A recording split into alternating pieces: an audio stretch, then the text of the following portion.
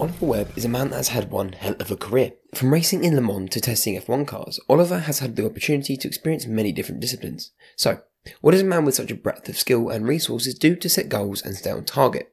Well, luckily for you, he shares that here. Future, Ollie, for you. And obviously racing's a big part of that, and being the best you can be is definitely, from what I've heard. So for you, what does the future look like? And if I was to say the next 5-10 years are going to be some of the best 5-10 years you can possibly have, for you, what is the plan, and what would be the goals around that? The goal would be to win Le Mans. That's still the main goal. Managed to win the championship in 2014, European Le Mans Championship, and we got on the podium at Le Mans. But I really want to win it. Overall, it might be a stretch because it depends on the hypercar class and what drivers get in and not. But at least in class, whether that's in GT or LMP, and other goals, just keep racing in high end motorsport. Want to be in top championships. Always have a main championship throughout the year to be racing in, because I just know that everything else feeds off that. And I'm very lucky for all the stuff I do on the side with stunt driving or commentating or filming or classic racing. But all of those stem from being Oliver Webb, European Le Mans champion, or Asian Le Mans, or anything that I've done in the past. So without that key championship and my key passion driving me forward, then I know that I wouldn't get the rest of the amazing fun stuff I love doing on the side. Yeah, and do you feel like if you don't get that, then you've lost something, or are you all about the journey? No, I would feel like I've lost something. I think I'm more than ever.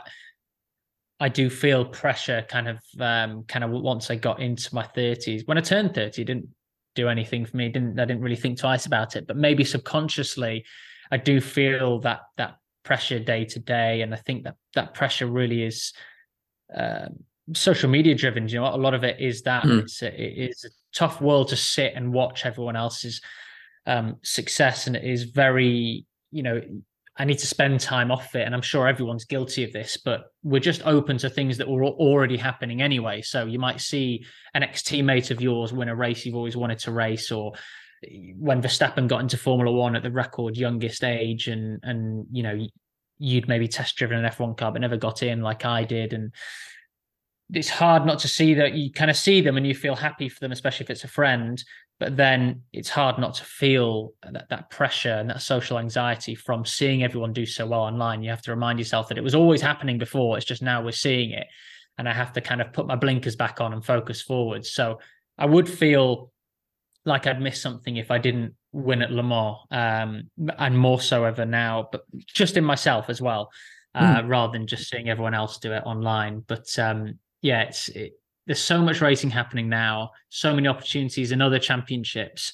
And I do just have to kind of keep going back and looking at that kid who was kind of on the way back from a karting track to boarding school and about to do 5 hours worth of work and still feeling as happy as ever. So whenever I get frustrated that I didn't win a race or whatever, I kind of have to still pinch myself and realizing I'm still doing what a lot of people would be dreamed to be doing.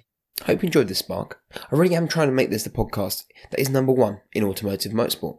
The support I've had so far is so great. And if you've ever enjoyed an episode, please do message me, share it, do me a massive favour, whatever you like, and tell people about it. After all, if it just helps one person, that's enough. With that being said, I'm Harry, and this is the English in Podcast. Thank you for listening.